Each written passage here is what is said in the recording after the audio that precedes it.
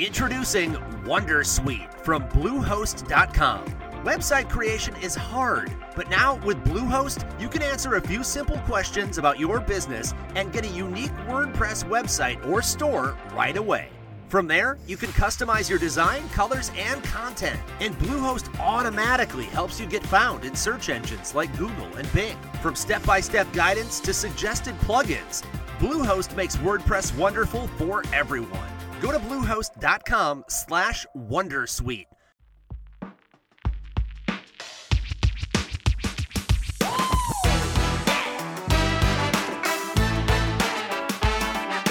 This is Happiness Solved with America's happiness coach, Sandy Scarlatta.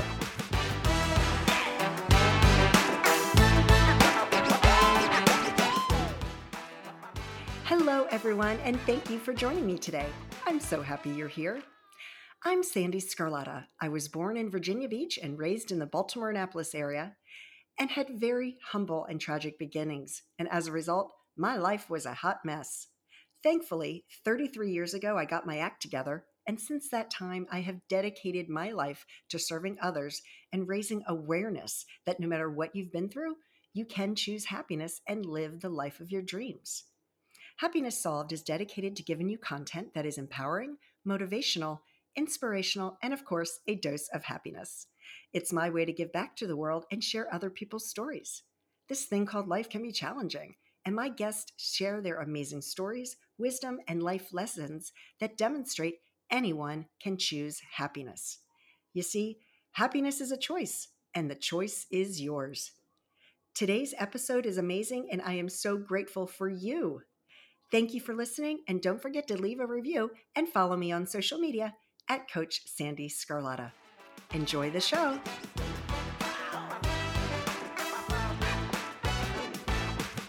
Dr. Cortney Warren, it is so exciting to be talking with you today. Thank you so much for being here. Oh, my pleasure.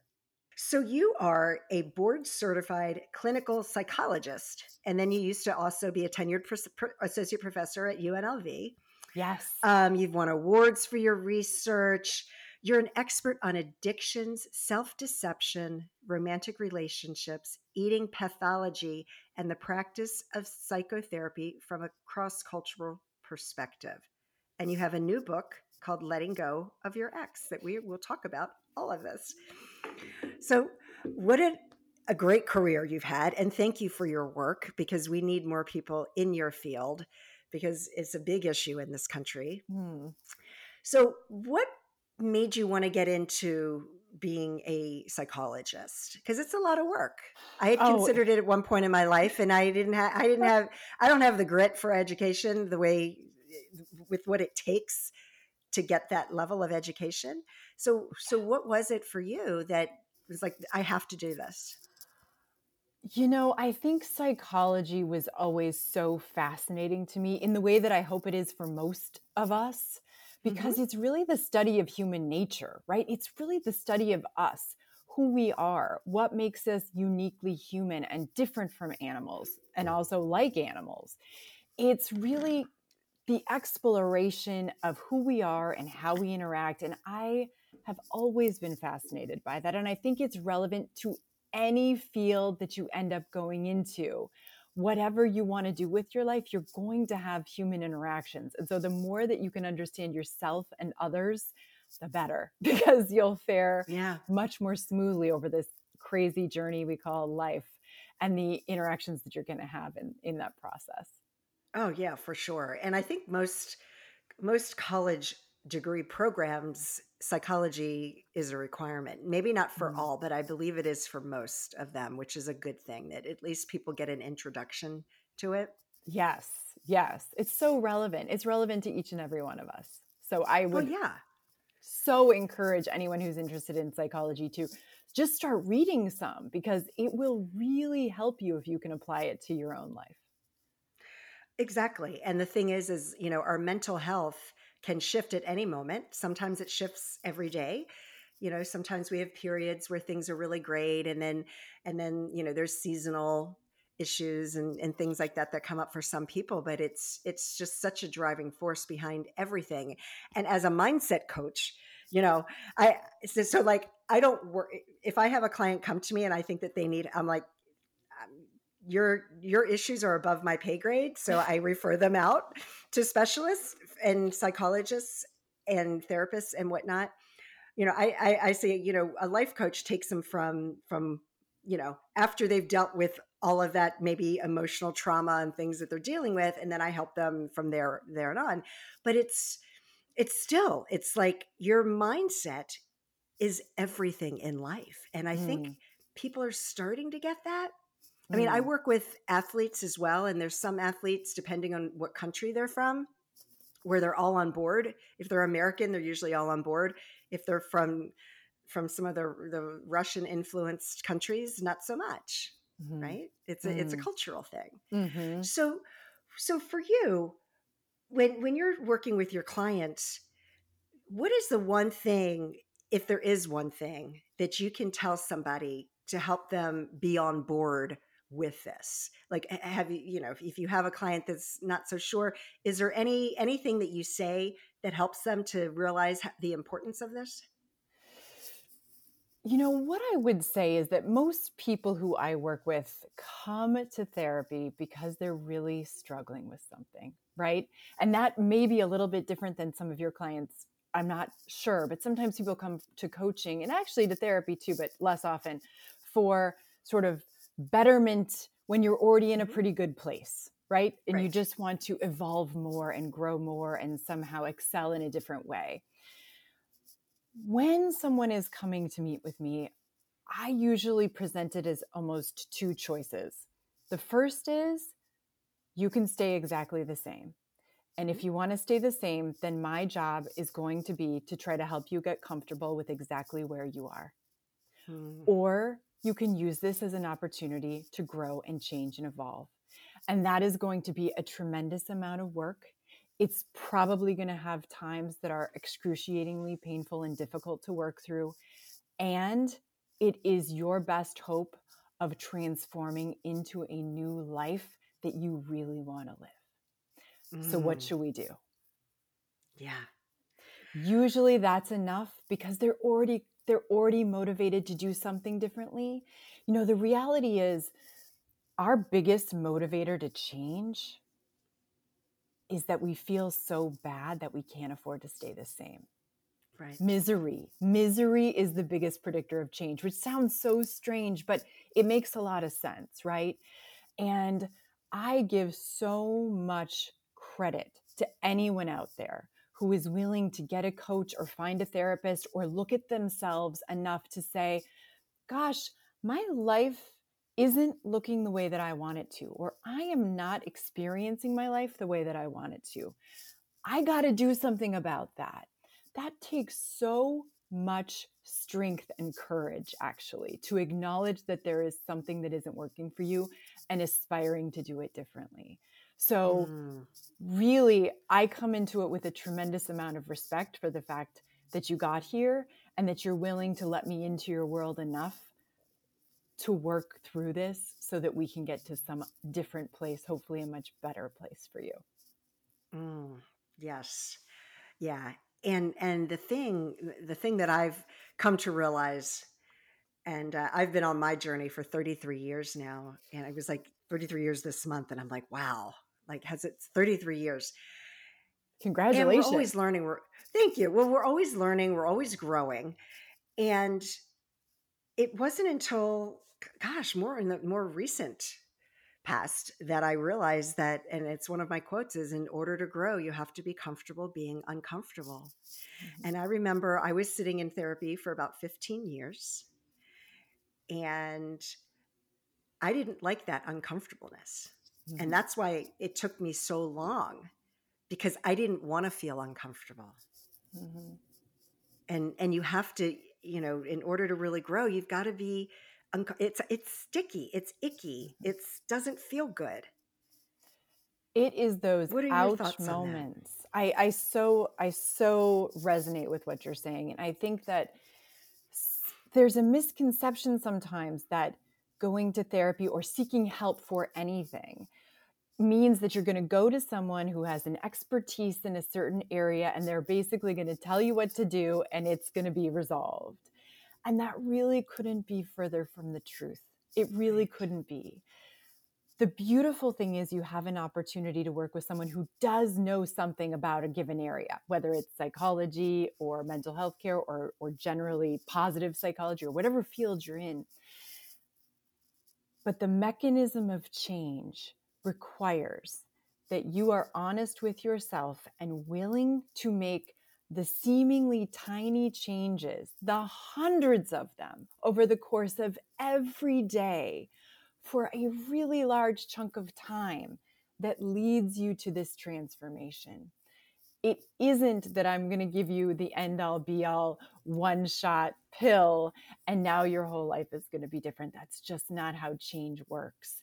So being able to tolerate, as you said, that discomfort and that ickiness in that, oh my gosh, this sucks. How did I get here? I have to change all of these things about my life. And the answer really oftentimes is yes. You have to change your thinking. You have to shift your perspective. You have to make different choices with your behavior. You have to work to shift your emotional state so that you're not so down and anxious and depressed. These things seem huge, but it's the tiny little steps that you're going to make over the course of days and weeks and months that are actually going to benefit you so much moving forward. I'm so glad you said that, because people want a quick fix, We want that instant gratification. And thanks to our cell phones, right? Yes. That we you send a text message, people respond usually right away, or it's just that never-ending instant gratification that our society has just gotten so used to. And when it comes to our mindset and our mental health, there is no quick fix. No. Is there? Yeah. No, there really isn't. It's a daily practice. It's and the funny thing is, like I said, when I work with athletes, they spend so much time training on whatever it is they're training for. Of course. And of course, I'll spend 6 hours a day on the ice, or 6 hours a day on the tennis courts or the football field or whatever. But you ask them to, spend 5 minutes, thinking about their energy levels and their frequency and how they could feel better and how to really get their head into what they're doing. And they won't do it. They won't do it. It's like flexing a new muscle and recognizing that it actually is so important to do. And if you value it, then you actually have to make time to do it. It's like any relationship. Your relationship with yourself is like any other relationship. You have to devote time to the self-exploration and the work. And, I think of that too, oftentimes as a way of self-love, really, and of self-soothing and of self-healing. That think of this as a gift you're giving to yourself. When you practice these psychological techniques, or when you practice shifting your perspective or your thinking, this is actually what you're doing to take care of yourself. And I mean that very seriously. I consider this to be health-related behavior. This is as important as exercise. This is as important as taking blood pressure medication, or whatever it is that you have to do to take care of your health. This is part of it. Because the more that you do, the more you'll understand yourself, and the more you'll be able to shift any patterns that are leading you to not experiencing the best of what this life has to offer and creating the best life that you can for yourself. Well said. Very well said. Okay, so you have a book that's coming out early this year. Yes. And it's called Letting Go of Your Ex.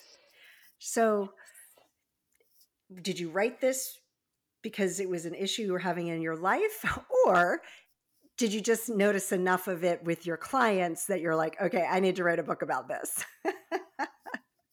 What's so interesting is that I really didn't set out to write this book at all.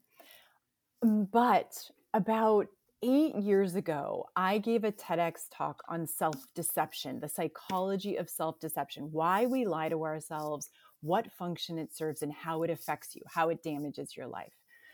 And as part of that talk, I disclosed many of my own self-deceptive tendencies because I want to be sure that for anyone out there listening, we are human beings first and foremost, and I have all of the same tendencies that every other human has. And so this isn't really about talking down to someone or making it sound like you have a problem or some people have a problem, but others don't. This is a very human experience. Exactly. And because I used my struggles in romantic relationships as a sort of platform to explore self-deception, I ended up getting all of these questions about romantic relationships and breakups. So it just came together that eventually it seemed clear that I needed to write a self-help book on self-deception and breakups and how to overcome what feels like an addiction to your ex. This book is written from a cognitive behavioral perspective on how you can feel literally addicted to your ex as if you need them to survive. Because a lot of emerging neurobiological and psychological research is showing that process or behavioral addictions look very much like substance use and substance abuse. So they have certain characteristics that are very similar going on in your neurobiology and your physiology and your hormones that make you feel completely compelled by this one person when you fall in love. And so if anyone out there has ever been in a position where they've broken up, gotten divorced, madly fallen for someone, and then for whatever reason it didn't work, and you notice that you're still thinking about them, even if you don't want to. You're checking for information about them on social media. You're stalking them. You're trying to figure out what they're doing and how they feel and what went wrong and if you should get back together and should we try to reconnect. This sort of preoccupation with an ex that you really don't want, but you can't seem to stop the obsessive thinking and the feelings that just come over you. This book was written for you, and it has a host of skills in there that are really practical things that I really encourage you to practice to move you out of this feeling of attachment to your ex and able to create whatever next romantic relationship or single time in your life you want without them sort of staying in the back of your mind. So when is this book coming out? It will come out February 1st, 2023, literally in a few weeks. And Perfect. You can pre-order it now on Amazon or Barnes & Noble or wherever you buy books, really. Perfect. So by the time this is released, it should be out by then. So Fantastic. That's awesome. Fantastic. So that's an interesting topic. And as you were talking, I'm like thinking back because I was married for 21 years, went through a divorce, had a couple of relationships that, were nothing was ever horrible. I don't think I've ever had a really bad breakup. And then I met my husband and I've been with him for almost 11 years now. And I was thinking, and I was like, almost started laughing. I'm like, I'm really good friends with all of my exes. Fantastic. Including my ex-husband. That's my ex-husband and I are like fantastic. brother and sister. Yeah. Like we're so close and we're not good together as a married couple, but we're really great friends. And yeah, but I wrote myself a little note here so I wouldn't forget, because I know that in the past when I have had a breakup, you do think about that person for a while. And I think it's normal, right? Whether you wanted it or not, whether I initiated the breakup or they did, either way, because even when I divorced my husband, even though it was what I wanted, it still hurt. It still was devastating. Yes. It's like a death. It's a death of an era, So I'm wondering, is it always like an addiction, or can it just be that feeling that you want? Like you loved how they made you feel and you want that feeling back. Because I never looked at it as an addiction. But I don't think I was in that space. Yeah. Right. Not all breakups feel addictive. Absolutely not. So there are times that you'll go through a romantic relationship and breakup and it's a relief, or it's something that you really wanted. Now that doesn't mean it's not hard, as you said. Usually breakups are really hard because it's not really just the end of a relationship with this person. It's the end of a lifestyle, of a dream, of a life that you created together with another person in it. And so no matter how it ended, usually breakups are a time of great transition for people. Oftentimes it feels like a grieving process, as you just said, particularly if you were really invested in someone, if you were married for a long time, if you had children with them. That is a large change, and it is a loss. So at some level, it's usually a loss. Yeah. What love addiction really is, the way that I conceptualize it, and the way that a lot of us talk about it, addictive behavior, is it's based in this idea that you feel compelled by your ex because you fell in love with them at some point. So when you think about falling in love in particular, which is a little bit different than lust or than attachment, which can happen at different phases of your relationships. For any of you who have ever been in love, you probably know the experience. It's kind of this all-consuming addictive experience where you meet someone new and nothing else and no one else can kind of touch them. They become the center of your world. You feel emotionally elated when you're with them. It's almost this intoxication that comes over you when you think about them, when you're in their presence, when you're touching them. You want to be with them as much as possible. You crave them. You want as much of this contact and touch and comfort because you feel great when you're together.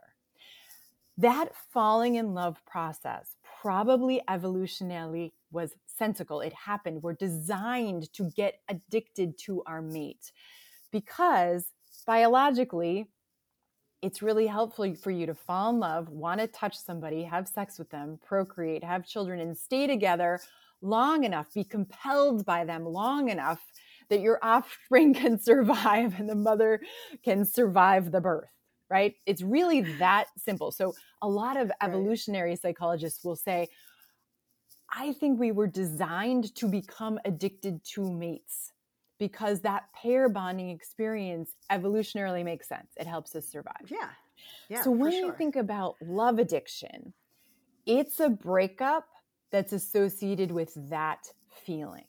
So when I talk about love addiction, I'm really talking about people who have fallen madly in love with someone and then break up. And in that breakup, it's as if their addictive stimulus, the thing they're addicted to, is now their ex. And so they're still craving the contact and want the answers and want to understand what happened and want to feel close to them, even though the relationship is no longer intact. And that can throw you into a whole host of symptoms and experiences that's incredibly painful. Not everyone is going to have to struggle with love addiction, and not all breakups are going to feel addictive. But when they do, they're usually the ones that you hear the music songs about and see the poetry written about, where you are heartbroken. Probably all of us know, either have been there ourselves or know friends who have absolutely just felt destroyed after a breakup. And this book was really written for them. And that really is what I think about when I conceptualize what love addiction is. It's this compulsion, this desire to be with them, this need for information, this desire for closeness, even though rationally you want to move on and it's not healthy for you and you know that it's over. You can't seem to stop yourself from trying to feel close again in your own mind or in person. It's those moments that you're reading over old emails or looking through old pictures or checking old text messages or seeing if they've written to you. It's that experience. Yeah. I mean, I have felt that way. I don't think I've ever gone to the. I've never stalked anybody, put it that way. Yes. But I think that's normal, right? When you break up and you're like reminiscing and So it is. And I would say, the difference perhaps is that all breakups are probably going to be hard and they're going to be associated with some of what you're describing. You're going to think about your ex, you're going to think about your life now and what's going to be different. And there's going to be some sadness there probably. When it crosses over to a place where you're really struggling, you're confused about your identity, or you're thinking, I don't know who I am anymore. You've lost your self-esteem. You're feeling incredibly down or depressed or anxious. You do feel like a stalker. You're looking for information about them. You've lost interest in other aspects of your life. That's really when I would encourage anyone to seek additional help by reading something like the book that I just wrote, by finding a good therapist, by looking for social support. There are some phenomenal AA-based social support networks like Codependence Anonymous or Sex and Love Addicts Anonymous that are truly meant to be support systems for people going through difficult relationship situations. And those are really, really important to utilize if you're in the throes of a breakup that's really, really hard. So what is if there is, because I'm sure there's multiple things obviously that people can do, like any type of therapy, is there one thing that stands out that if there's a listener that's going through this, that they can think about and apply to their life and start getting on that path to recovering from it? The first thing I would tell you is that you are not alone. I think a lot of times when you go through a really difficult life circumstance, it feels very personal. It feels like you're the only one in the world who is going through it. And one of the gifts that we have from emerging research is that physiologically, I can actually show you why you're having some of the symptoms you're having. We can actually look at neurochemical mechanisms in your brain when you fall in love and when you're with someone you care about. Your dopamine gets really, really high. It feels intoxicating and eluding. You're motivated to be near them. Serotonin decreases, which is really more of a comfort hormone, neurotransmitter, oxytocin, all of these sort of biological reasons that you get really attached to this one person make it very sensical that you're having the symptoms that you're having. And even sort of just outlining that there isn't anything wrong with you. There isn't anything wrong with you if you're struggling after a breakup can be very helpful for people to hear. It's also really helpful to conceptualize breakups and love addiction through an addictive lens, because then we have a platform for doing interventions, for creating ways to help you stop the cycle of symptoms that will keep you really miserable over time. So one of the first things that I tell people going through a really bad breakup is you have to limit your contact with your ex. If at all possible, now is the time for you to cut off contact completely. Because when you're in contact with them, you're actually making your symptoms worse, because you're sort of reinforcing those quick hits of dopamine and reinforcing really this addictive cycle. So pause, take some space from your ex as much as humanly possible. And now is your time to try to help yourself manage your symptoms. So we're going to hammer in techniques to shift your thinking. We're going to hammer in techniques to shift your emotional reactions. And we're certainly going to do everything we can with your behavior to only do what's helpful and stop doing what's harmful. That's something that I always say over and over to people. Anything that you're doing in your actions that makes you feel worse in the long run, you have to stop doing right now, because it's just going to add to the really painful disconnect that you're having right now in this life. Yeah. And what is somebody, because I was just thinking, I'm sure people have gone through this all the time, where you break up, the other person breaks up with you, and you're struggling, and yet they keep reaching out to you. Like they won't let you go. Mm-hmm. That absolutely can happen. Yeah. So if you're in that situation, do you need to put your foot down and ask them to stop contacting you? Is that the best approach? It always depends, but setting new boundaries when a relationship ends is critical. And if having your ex reach out to you is just making you feel worse, then I would say yes. Setting a boundary, saying, I am really having a hard time right now. It's really important for me not to be in touch with you. Please stop contacting me.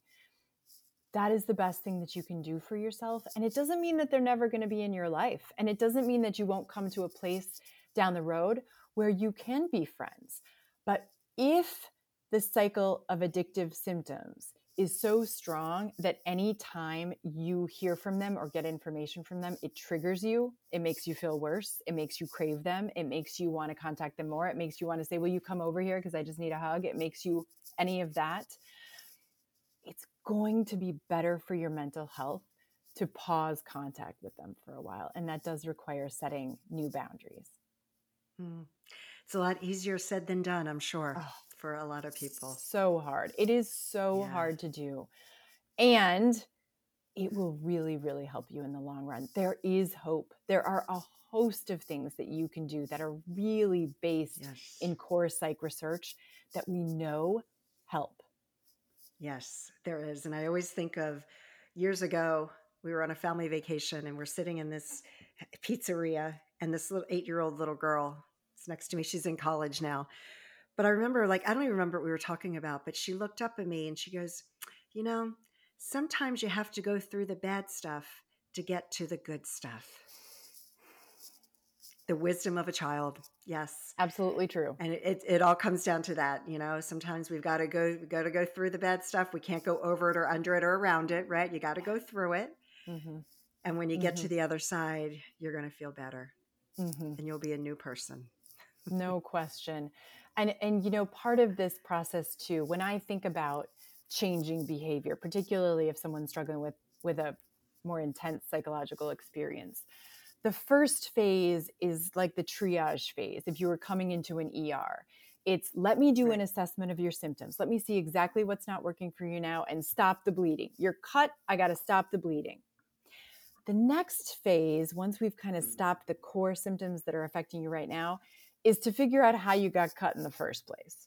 Now I have to do a more thorough assessment of, well, how did you get here? And that, when it comes to romantic love, I will tell you, is always going to include some conversations about your early childhood learning and your attachment to your parents and how that worked for you. Because I will argue very strongly that whatever you learned about romantic love, intimacy, yourself, your value as a child will be recreated to some degree in your romantic relationships as an adult.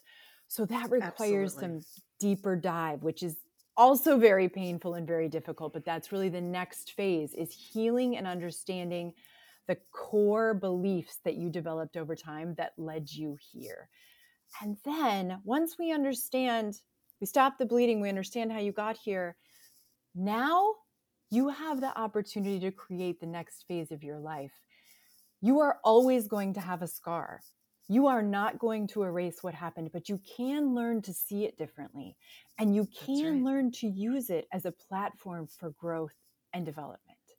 And that's really the goal of anything that I would do with any patient or with any person listening, is stop the bleeding, understand how you got here, and transform through it. Yeah. Change your perception, change your life. There's always a gift. You can learn something. Yeah. That's right. That's right. Dr. Cortney Warren, this has been such a great conversation. Is there anything else that you want to share with the audience before we finish up?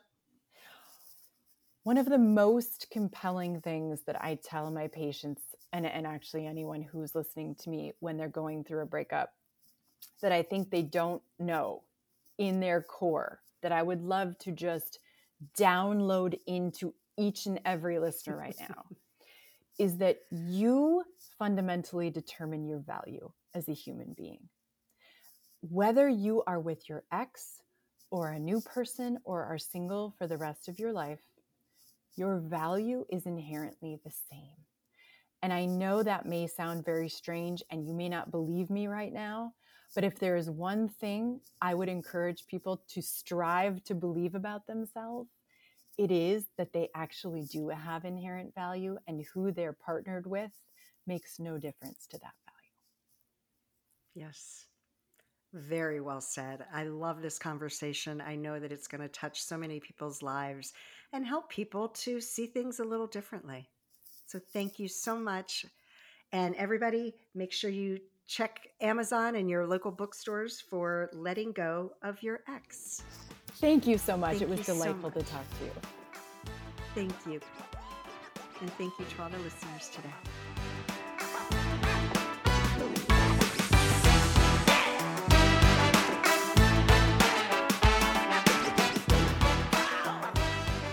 I certainly hope that you enjoyed today's interview. Thank you so much for joining me. And as always, I hope that you and your family are healthy and safe, and that your lives are filled with peace, joy, and happiness. Take care, everyone.